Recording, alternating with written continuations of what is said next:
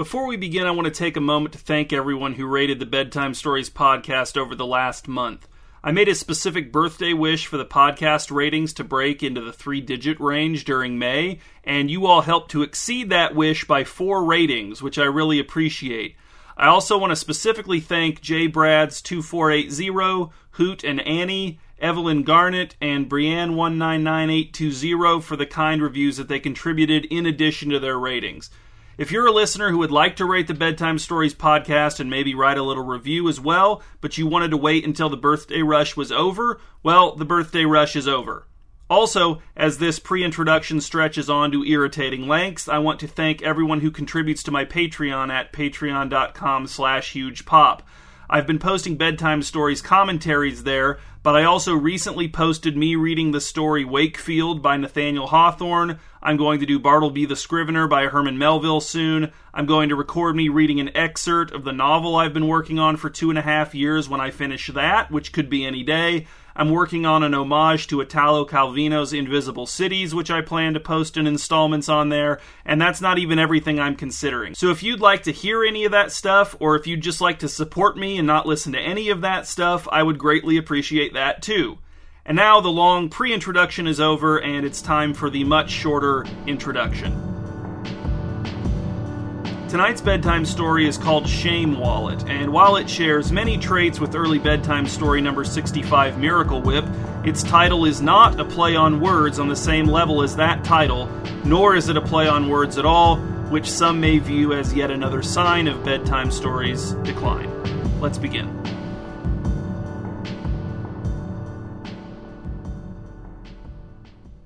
Only 8 people showed up for Stephen K. Belm's book signing.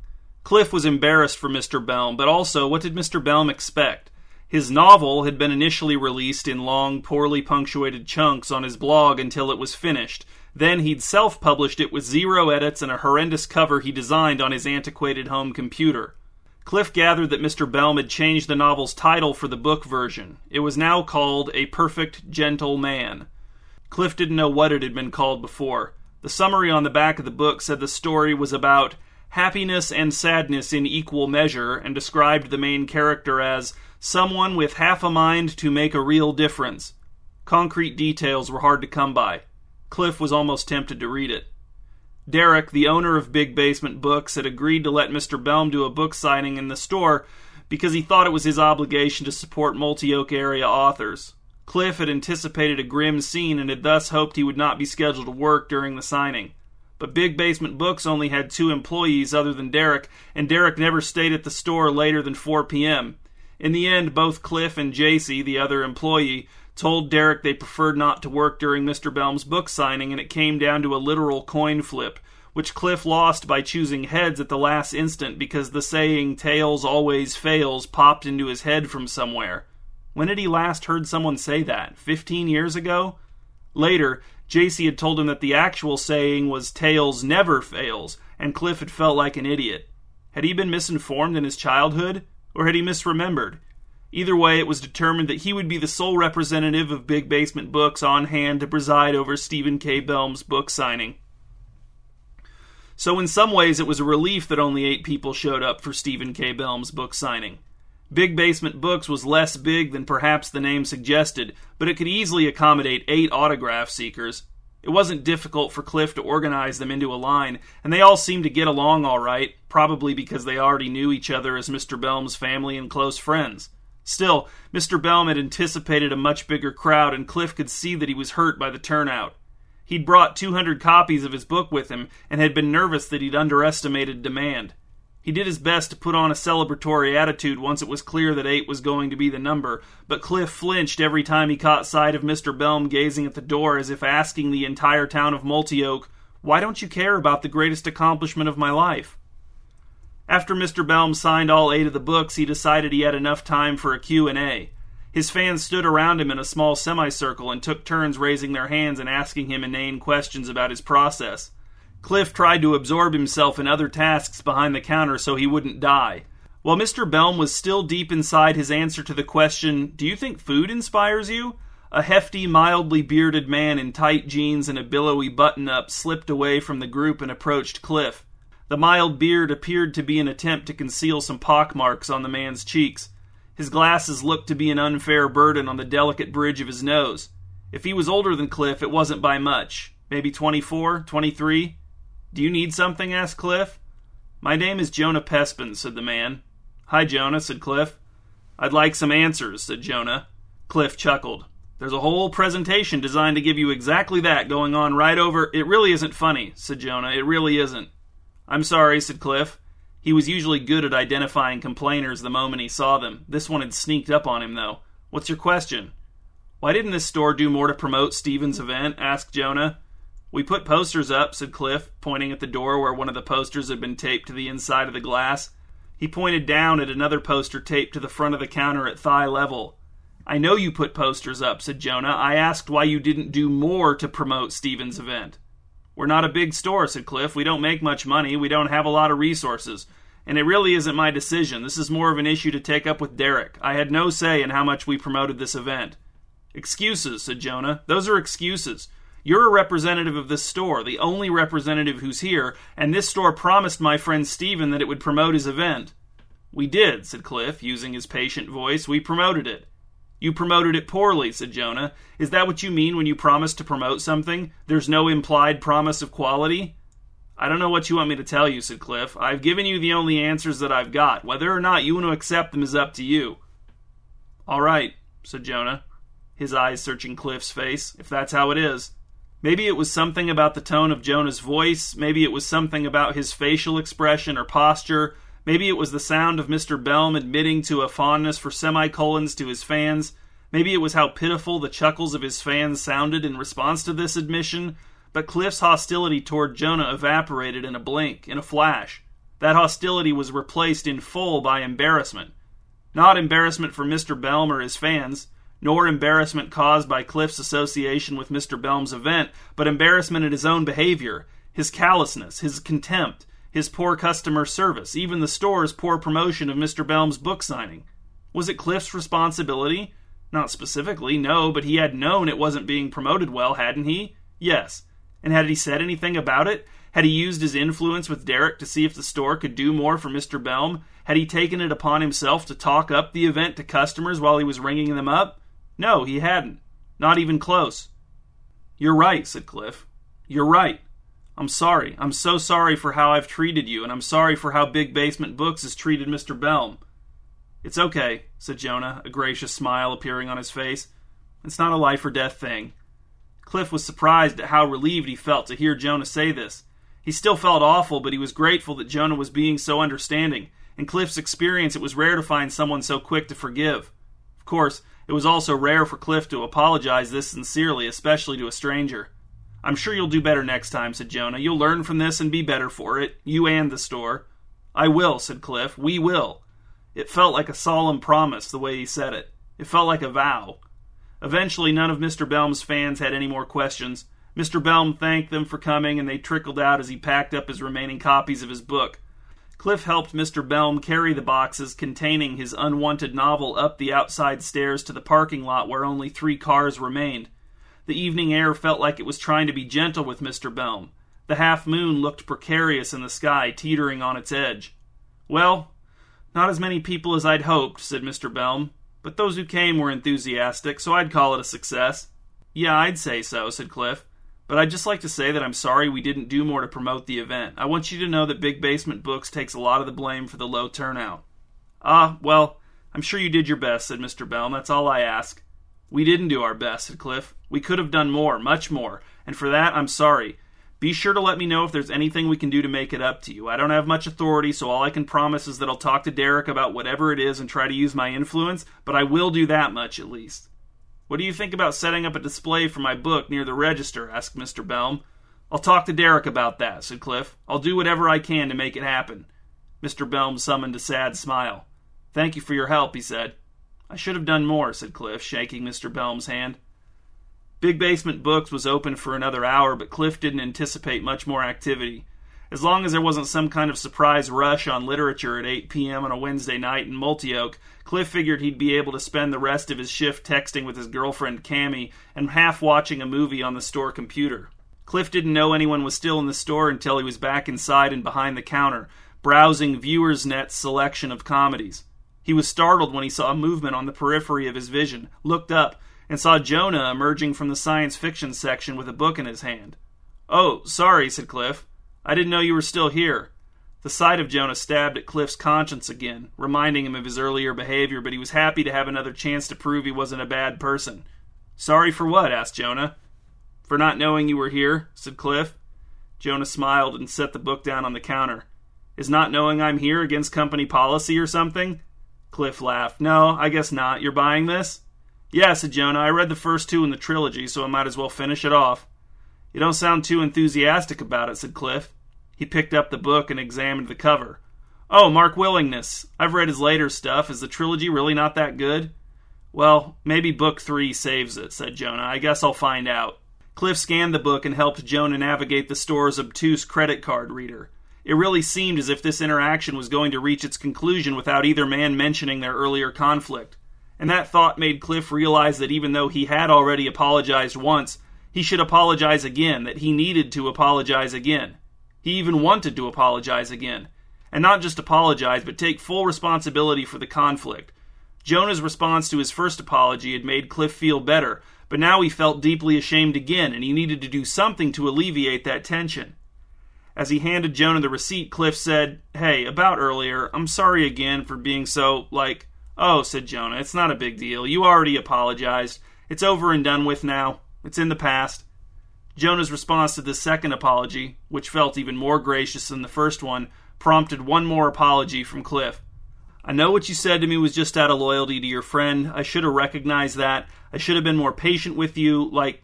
Even if I was angry, I should have been more accommodating and more willing to help and more willing to admit I was wrong. So, again, I'm sorry. I'm so sorry." "Thanks for saying that," said Jonah. "It isn't necessary, but I appreciate it anyway. That makes it even nicer. I can tell you're a good person." "Well, I try," said Cliff. He was relieved to feel that the feeling of relief was back. What a relief that relieved feeling was. Maybe it would stick this time. If nothing else, he was thrilled to hear that Jonah didn't hold anything against him. "And let me know how the book is. If it's good, maybe I'll get the first one." "Have a good night," said Jonah. He held up the Mark Willingness book and said, "I'll definitely tell you how it goes. No spoilers or anything, but I can let you know if it's worth the time investment at least." He turned and exited Big Basement Books. Cliff watched through the glass front door as Jonah disappeared from the top down as he climbed the stairs, thumping up to ground level. As Cliff started his closing duties for the night so he could leave right at 9 p.m., he still felt the weight of everything that had happened, but he also felt that he was better for it, that he had gained character, grown. The evening had done him good. A positive experience had arisen from the negative circumstances. "Why are you so affectionate all of a sudden?" asked Cammy via text message. "I don't know," texted Cliff. He didn't want to explain. "Just enjoy it." "I guess," Cammy texted back. It was a perplexing response that dampened Cliff's mood only slightly. Just over a week later, Jonah came back to Big Basement Books during Cliff's shift and told him the third book in Mark Willingness's sci-fi trilogy did not save the trilogy. In fact, it was the worst of the trilogy and made the trilogy worse. Then Cliff and Jonah chatted about more books and all kinds of other stuff for an hour and a half, interrupted only by the other customers who occasionally needed Cliff's help. Cliff was tempted to apologize to Jonah again, but decided against it. He decided that showing he could be a better person than he had been the last time was the best apology he could make. By the end of the conversation, it was clear that Cliff and Jonah were friends. They exchanged phone numbers, agreed to hang out again soon, and then accidentally talked for another 15 minutes. "I'm glad you have a new friend," said Cammy that night when Cliff told her about Jonah. He didn't mention how they'd originally met. "What do you mean?" asked Cliff. Her tone struck him as strange. "I mean, I'm glad you have a new friend," said Cammy. The change in her tone from the first time she'd said it was noticeable and almost certainly intentional. The fourth time they hung out, Cliff and Jonah went to a bar called Cranky's to have drinks and play air hockey. Cliff had no doubt that he was a better athlete than Jonah, but Jonah was much better at air hockey. He proved it over and over. "My ego needs a respite," said Cliff. "Let's have another drink." The men slid into opposite sides of a booth with their bottles of beer. Cliff was on his third. He wasn't sure how many Jonah had already had, but it was a lot more than 3. The tabletop was sprinkled with crumbs and scratched with neither good nor bad messages like "make money" and "this is my second time." For the record, said Jonah, I know Stephen's book is terrible. I mean, you probably know I know that, but I just want to make sure it's clear. Cliff grinned. I figured. But it's interesting, said Jonah. The book, I mean. If you knew him and you read the book, you'd see that it could only be the product of his mind. I'd rather read a dozen books like that than another one like those Mark Willingness trilogy books. I get that, said Cliff. It's not even ironic enjoyment, said Jonah. Stephen has truly fascinating thoughts, a unique perspective, just, rendered terribly. He just needs to work on expressing himself, both in writing and in person. We actually met because we had a little run-in at the post office. He apologized and we became friends. Very similar to how I met you now that I think about it. I still feel bad about it, said Cliff. Sorry. I wasn't bringing it up to make you feel guilty, said Jonah. I was just talking about Stephen's book. I know, said Cliff. Think about this, said Jonah. We're friends because we have so much in common, right? Similar tastes, similar senses of humor, similar political views. But would we have found out about all those similarities between us if we hadn't met how we did? Would we be sitting here together right now if it had played out differently somehow? Like, if I hadn't approached you about the lack of promotion, and you hadn't reacted how you did, and then you hadn't apologized for how you acted? Would we be friends? Maybe not, said Cliff, but it still bugs me that we got off to a bad start. I just prefer to not have it hanging over everything. Jonah shrugged. Well, that's how we learn, right? That's how we grow. So you're saying my repeated humiliations at the air hockey table are going to improve my character? Asked Cliff. Yes, said Jonah. That's what I'm saying. And then Cliff won the next 2 games in a row. Halfway through the first game, it became clear that Jonah's drinks were catching up to him and significantly impairing his coordination. The second game wasn't even close. After Cliff scored the final point to bring the game to a merciful end, Jonah screamed and hurled his striker across the table. Cliff's flinch saved him from taking the striker in the neck. Instead, it glanced off of his shoulder and knocked a glass out of a passing woman's hand. The glass shattered on the floor and the beverage splashed across Cliff's shoes. At the other end of the air hockey table, Jonah glared at Cliff, red-faced and glassy-eyed, unconcerned about the collateral damage resulting from his tantrum, oblivious to the disapproving looks of the other Cranky's patrons. Are you serious? Asked Cliff. Jonah, are you serious? It's a game, Jonah. Jonah said nothing. The expression on his face did not change. But the entire atmosphere of the room changed. The scowls on the other people's faces softened. They began to look guilty, chastened, and they turned away, intent on minding their own business. Cliff had only a moment to notice this change in the others before he felt it taking hold in himself. His anger and outrage at Jonah's childish response to losing 2 games of air hockey were replaced with sympathy. Because air hockey was clearly Jonah's thing. Furthermore, air hockey was clearly not Cliff's thing. And how would Cliff feel if someone who was bad at whatever his thing was beat him twice in a row at his thing? Especially if those losses were just because he was drunk and had nothing to do with actual skill or anything like that. He wouldn't like it. He would hate it. He would probably lash out, maybe even worse than Jonah had. Was it fair for Cliff to judge Jonah for his outburst? No, it wasn't. It was at least as bad as the outburst itself, if not worse. In fact, Cliff's judgment was worse than the outburst itself. That was certain. So Jonah had thrown his striker at Cliff. That was just a momentary loss of control that was actually pretty justified considering the circumstances. But judging Jonah, looking down on him, acting like what he had done was this ridiculous, horrible, monstrous display, now that was bad.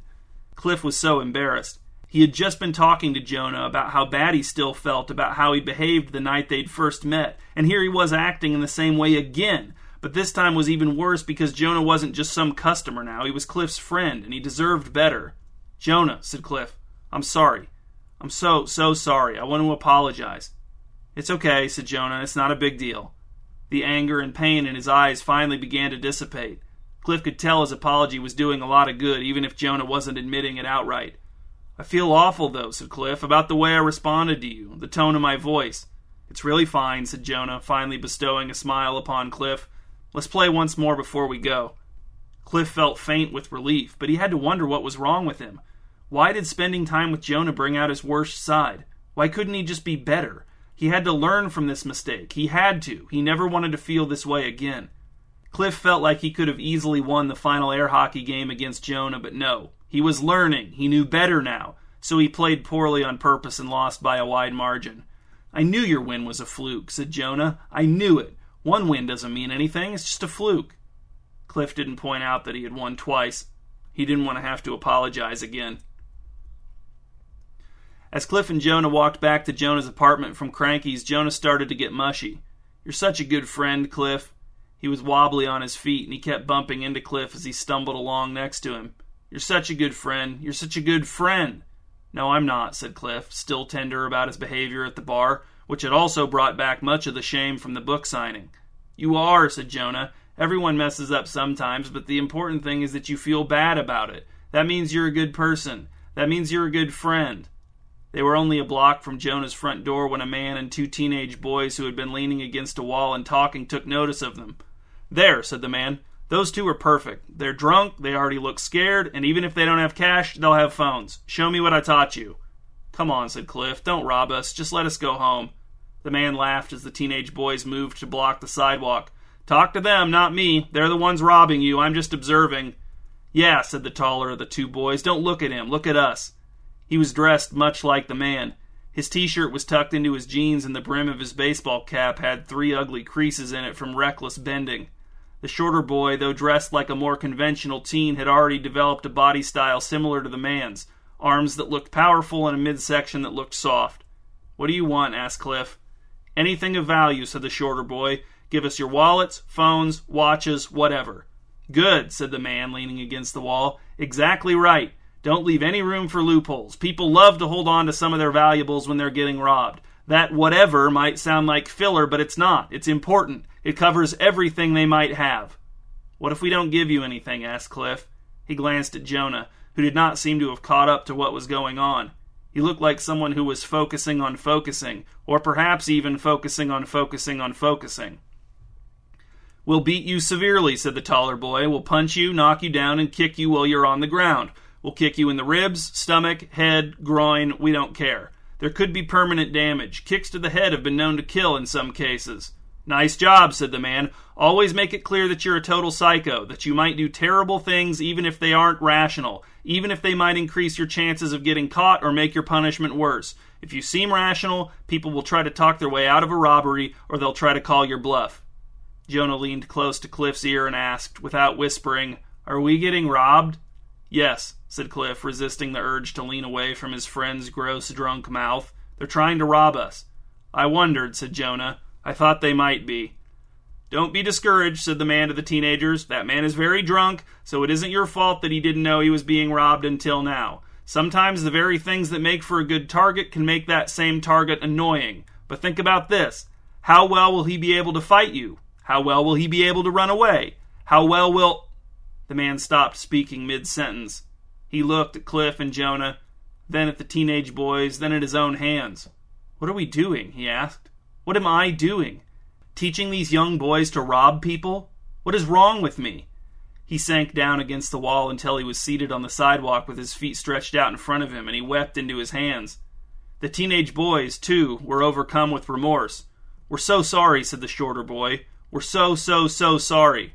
"We are," said the taller boy. "We're so sorry." He pulled a $5 bill and a $10 bill out of his back pocket. "Here," he said, "take this, please. I don't know how else to make it up to you. This is my own money. I didn't steal it, but I want you to have it. I'm so sorry." Cliff was too stunned to speak, but Jonah said, "It's okay, it's fine, it's not a big deal, really," as he took the money from the boy and tucked it into his shirt pocket. The man and both boys were still calling apologies at Cliff and Jonah as they continued down the street and around the corner. "What just happened?" asked Cliff. "What was that?" "Wallet," said Jonah, who did not seem to have been sobered up by the attempted robbery. "Shame wallet." "What does that mean?" asked Cliff. "What are you talking about?" "My shame wallet," said Jonah. "I never leave home without it." He laughed, as if this were a clever way to express a fairly basic idea. Cliff decided it wasn't worth discussing while Jonah was in this state. He wondered how much of the evening Jonah would remember in the morning. If he didn't remember the robbery attempt, maybe he wouldn't remember Cliff's behavior at the bar either, which would be nice. After maneuvering Jonah into his building and up the stairs to his apartment, Cliff guided him to the couch where Jonah sprawled out on his back and closed his eyes. Cliff sat down in a recliner opposite Jonah and tried to calm himself down with a breathing exercise that he invented on the spot. Surely the specifics of the breathing exercise didn't really matter. He still felt shaky from the encounter with the man and the teenagers. He hadn't felt that scared in the moment, but in retrospect the whole event became more disturbing, including the ending. Cliff was glad to not get beaten, but what had happened to those robbers? Where did those dramatic, simultaneous changes of heart come from? "I never leave home without it," said Jonah without opening his eyes. "Shame wallet wins again." He pulled a plain black wallet out of the back pocket of his jeans and slapped it on the coffee table. "Shame wallet always wins." "Are you okay?" asked Cliff. "I think you need to go to bed, Jonah." "I'm fine," said Jonah. "I'm drunk, but I'm totally fine thanks to Shame wallet." "If you're fine, then why are you talking about your wallet?" asked Cliff. "Shame wallet?" said Jonah. "Why am I talking about Shame wallet?" "Because it saved our lives, Cliff. You should be bowing down to kiss Shame wallet's feet." Then he laughed, presumably at the idea of a wallet with feet, and Cliff bowing down to kiss those feet.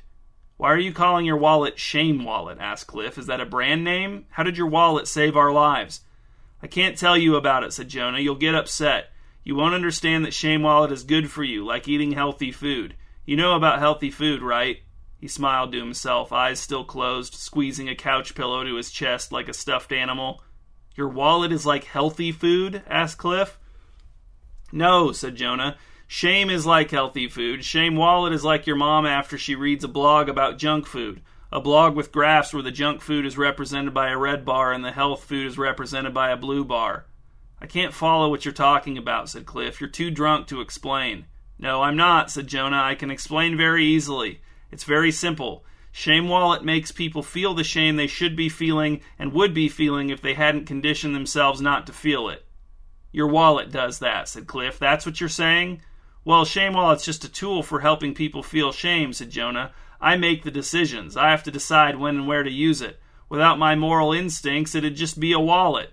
He laughed and fumbled on the coffee table until he felt the wallet, picked it up, and dumped his remaining cash and various cards on his face. Cliff was not inclined to believe Jonah. What he was saying sounded ridiculous, and also he was drunk. Or rather, Cliff wouldn't have been inclined to believe Jonah if he hadn't just watched 3 people intent on robbing him become abruptly apologetic, penitent, and yes, ashamed. And what about the incident at Cranky's? Cliff himself had gone from justifiable anger at Jonah's outburst to shame at his own response to that outburst in the matter of 2 or 3 seconds, and so had everyone else in the bar. And what about Cliff's first meeting with Jonah? Cliff hadn't felt remotely guilty about being rude to Jonah until suddenly he did. Until suddenly he was apologizing over and over, trying to make friends with Jonah, desperate to convince Jonah he wasn't a bad person? How did that make sense? The more Cliff thought about it, the more Jonah's claims about the shame wallet fit with what he'd observed. He felt resentment rising inside of him, resentment with chunks of bitterness floating in it, filling him from the feet up like one of those diagrams illustrating the fact that the human body is 60% water. "So you think it's up to you to decide who should feel shame?" asked Cliff, concealing his disgust as best he could. "Well, Shame wallet is mine," said Jonah, "so it's my responsibility." "And you're never tempted to abuse that power?" asked Cliff. "Can't abuse it," said Jonah. "Shame wallet doesn't make people feel shame they shouldn't feel. It only makes people feel the shame they should feel." "What makes you so sure?" Jonah shifted onto his side, still hugging the pillow, facing Cliff with his eyes still closed. He sighed, performing his contentment. "I've never seen it make someone feel ashamed who shouldn't have felt ashamed, Cliff. Never. Have you ever tried to see if you could use it to make someone feel ashamed who had no cause to be ashamed?" asked Cliff. "Just to see if it could?" "No, I haven't," said Jonah, "but I don't need to. Where would the shame come from in the case of someone with no cause to be ashamed? Shame wallet can't just create shame out of nothing, Cliff. That's absurd. It's a wallet. All it does is allow the person to feel the shame that their shameful actions have already generated, the shame that they'd be feeling without Shame wallet's help if they hadn't spent years training themselves not to feel shame." "But this is an incredible power," said Cliff. "Think of all the good you could accomplish with it." "Oh, I accomplished lots of good with it," said Jonah. "Lots of good. People have been much nicer to me since I got Shame wallet. Do you think I'd be able to live in a place this nice for what I'm paying if Shame wallet hadn't made my landlord ashamed of what he wanted to charge me?" "I don't just mean nicer to you," said Cliff. "I mean, you could make the world a better place. You could make dictators ashamed of their harsh treatment of their people. You could make serial killers confess. You could make bigots ashamed of their bigotry. You could make corrupt businessmen ashamed of their corruption. You could solve so many problems." Jonah said nothing. His eyes were still closed, but now his jaw had gone slack. He was asleep. The original plan had been for Cliff to sleep on the couch, but now the couch wasn't available. Cliff felt weird about taking Jonah's bed, especially since he had decided he was no longer friends with Jonah. It looked like his options were to either sleep sitting up in the chair or to give the hardwood floor a shot.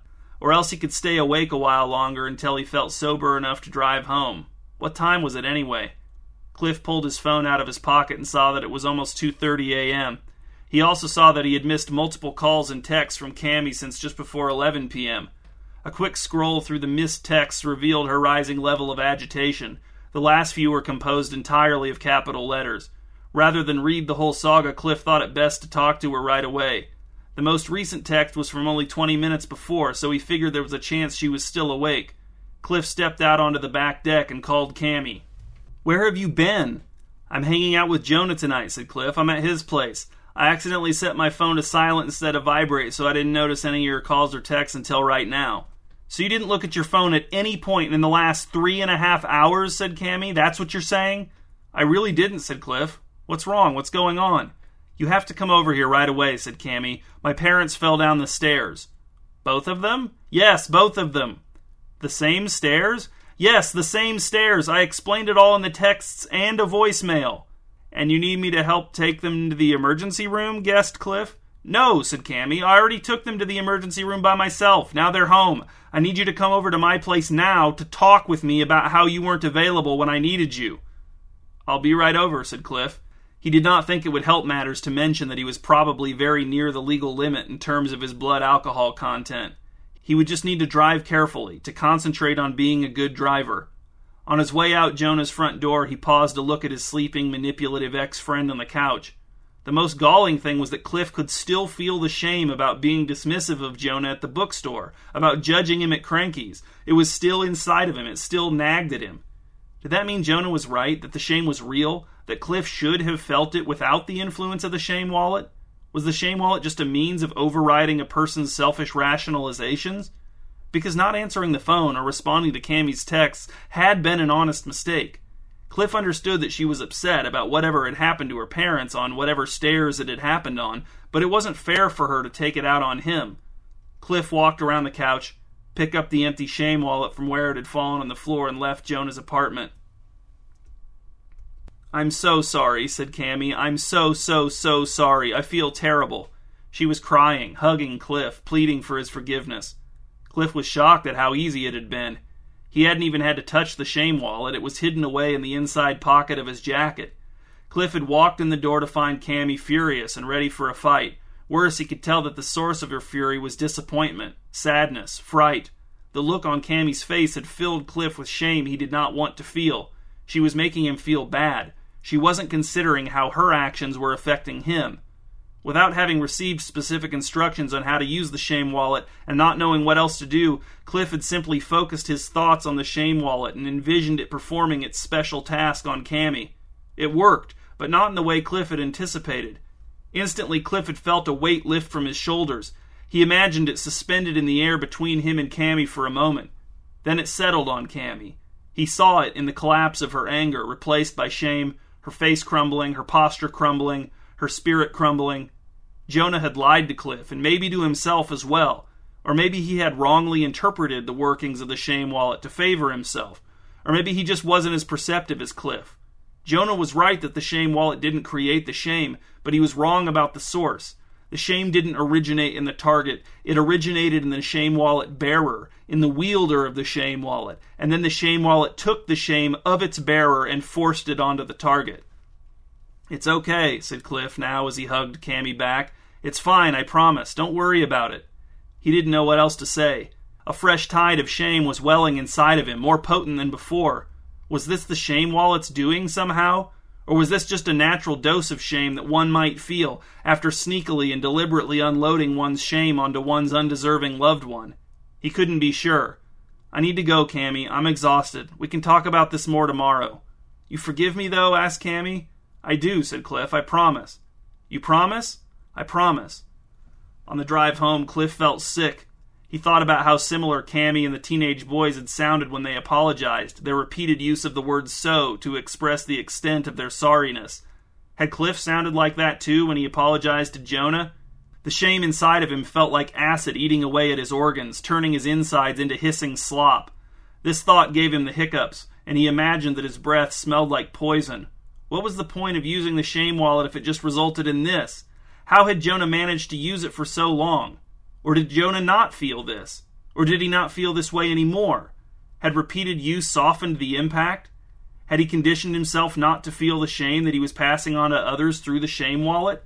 Is that what allowed him to believe that the shame was originating in the people he afflicted rather than himself? Cliff did not drive straight home. Instead, he drove to Lake Wellwash, walked down to the seawalled bank through an empty Lake Holmes yard, filled the shame wallet with small rocks, folded it closed, and hurled it out into the dark water. Cliff's shame was trapped inside of him, its escape plan already sinking into lake bottom muck. He drove home and slept poorly. Cliff awoke the next morning to someone pounding on the door of his rented house. He got out of bed, pulled on the same jeans he'd worn the night before, and answered the door shirtless. "Where is it?" asked Jonah. "Where's my shame wallet?" He was wearing the same clothes Cliff had last seen him in, too. "You used it on me," said Cliff. "We weren't real friends. You used it on me, and I bet you used it on Mr. Belm and all your other friends, too." "Where is it?" asked Jonah. "I know you have it." He pushed past Cliff into the house and went straight for the couch cushions for some reason, looking under each one. "It's gone," said Cliff. "I got rid of it. You were wrong about how it works, Jonah. The shame comes from you. Shame wallet shifts all of your shame onto other people, innocent people." "They aren't innocent," shouted Jonah. "No one is. Everyone feels shame, and they should. If no one felt shame, everyone would act only in their own self-interest. No one would apologize for hurting your feelings. No one would apologize for ignoring you. No one would apologize for misleading you. No one would apologize for refusing to take you to the dermatologist for your acne when you were a teenager. Shame is good. It's a force for positive change in the world." "Then let people improve because of their own shame," shouted Cliff. "Don't offload yours onto them." "People hate feeling shame," said Jonah. "They work and work and work to numb themselves to it. If I leave people to their own devices, shame will be an unused resource, completely wasted. If people won't feel it, then it may as well not exist." "But what about your shame?" asked Cliff. "I don't have anything to be ashamed of," said Jonah. "Give me my shame wallet." "I told you it's gone," said Cliff. "I know it isn't gone," said Jonah. "You've got it on you right now. I can feel you using it on me. I can feel you trying to make me feel all the shame you should be feeling for stealing from me." "I thought you said the shame comes from inside the target," said Cliff, "that the shame wallet only makes them feel their own shame." "I didn't say the shame comes from inside the target," said Jonah. "I said shame wallet makes them feel the shame they should be feeling. All shameful incidents, events, actions, and so on must generate a certain amount of shame as determined by how shameful they are. Yes, sometimes my mind mistakenly believes that I should feel shame for something, but when I examine the situation rationally, I realize that my mind is merely making up the shame deficit created by the other person's lack of shame. Therefore, whenever I use shame wallet, I make a conscious decision to transfer the shame that I am feeling but should not be feeling to the person who is not feeling the shame but should be feeling it. That's why my moral instincts are so important. You don't have my moral instincts. You are misusing shame wallet at this very moment to transfer your shame, which you should be feeling, into me, who should not be feeling any shame because I am in the right." Jonah punctuated this final declaration with a punch to the side of Cliff's head. Cliff staggered backward and fell to the floor. He could feel his TV remote under his hip. He groaned and tried to roll off of it, accidentally turning on the TV in the process. He heard a commercial for a drug. Relatively few side effects, testimonials, the drug works, doctors confirm. Then he felt Jonah rolling him onto his stomach, digging his wallet out of his jeans. "I knew you had it," said Jonah. "That's not your shame wallet," mumbled Cliff. "That's mine. Regular wallet, not even the same color." "You disguised it," said Jonah. "You changed its shape and its color to trick me. But you couldn't trick me. I felt you using it on me." He emptied Cliff's wallet, tossed the contents on the couch, stripped of its cushions, and left. Cliff stayed on the floor and waited for his head to clear. When it did, he would go to work on all the shame that had accumulated inside of him over the last few weeks. Justifying, reasoning, rationalizing, intellectualizing, making allowances, whatever it took. He would apply all of his mental faculties to the problem, and then he would be better, or at least feel better. And wouldn't it be better to feel better? Cliff thought so.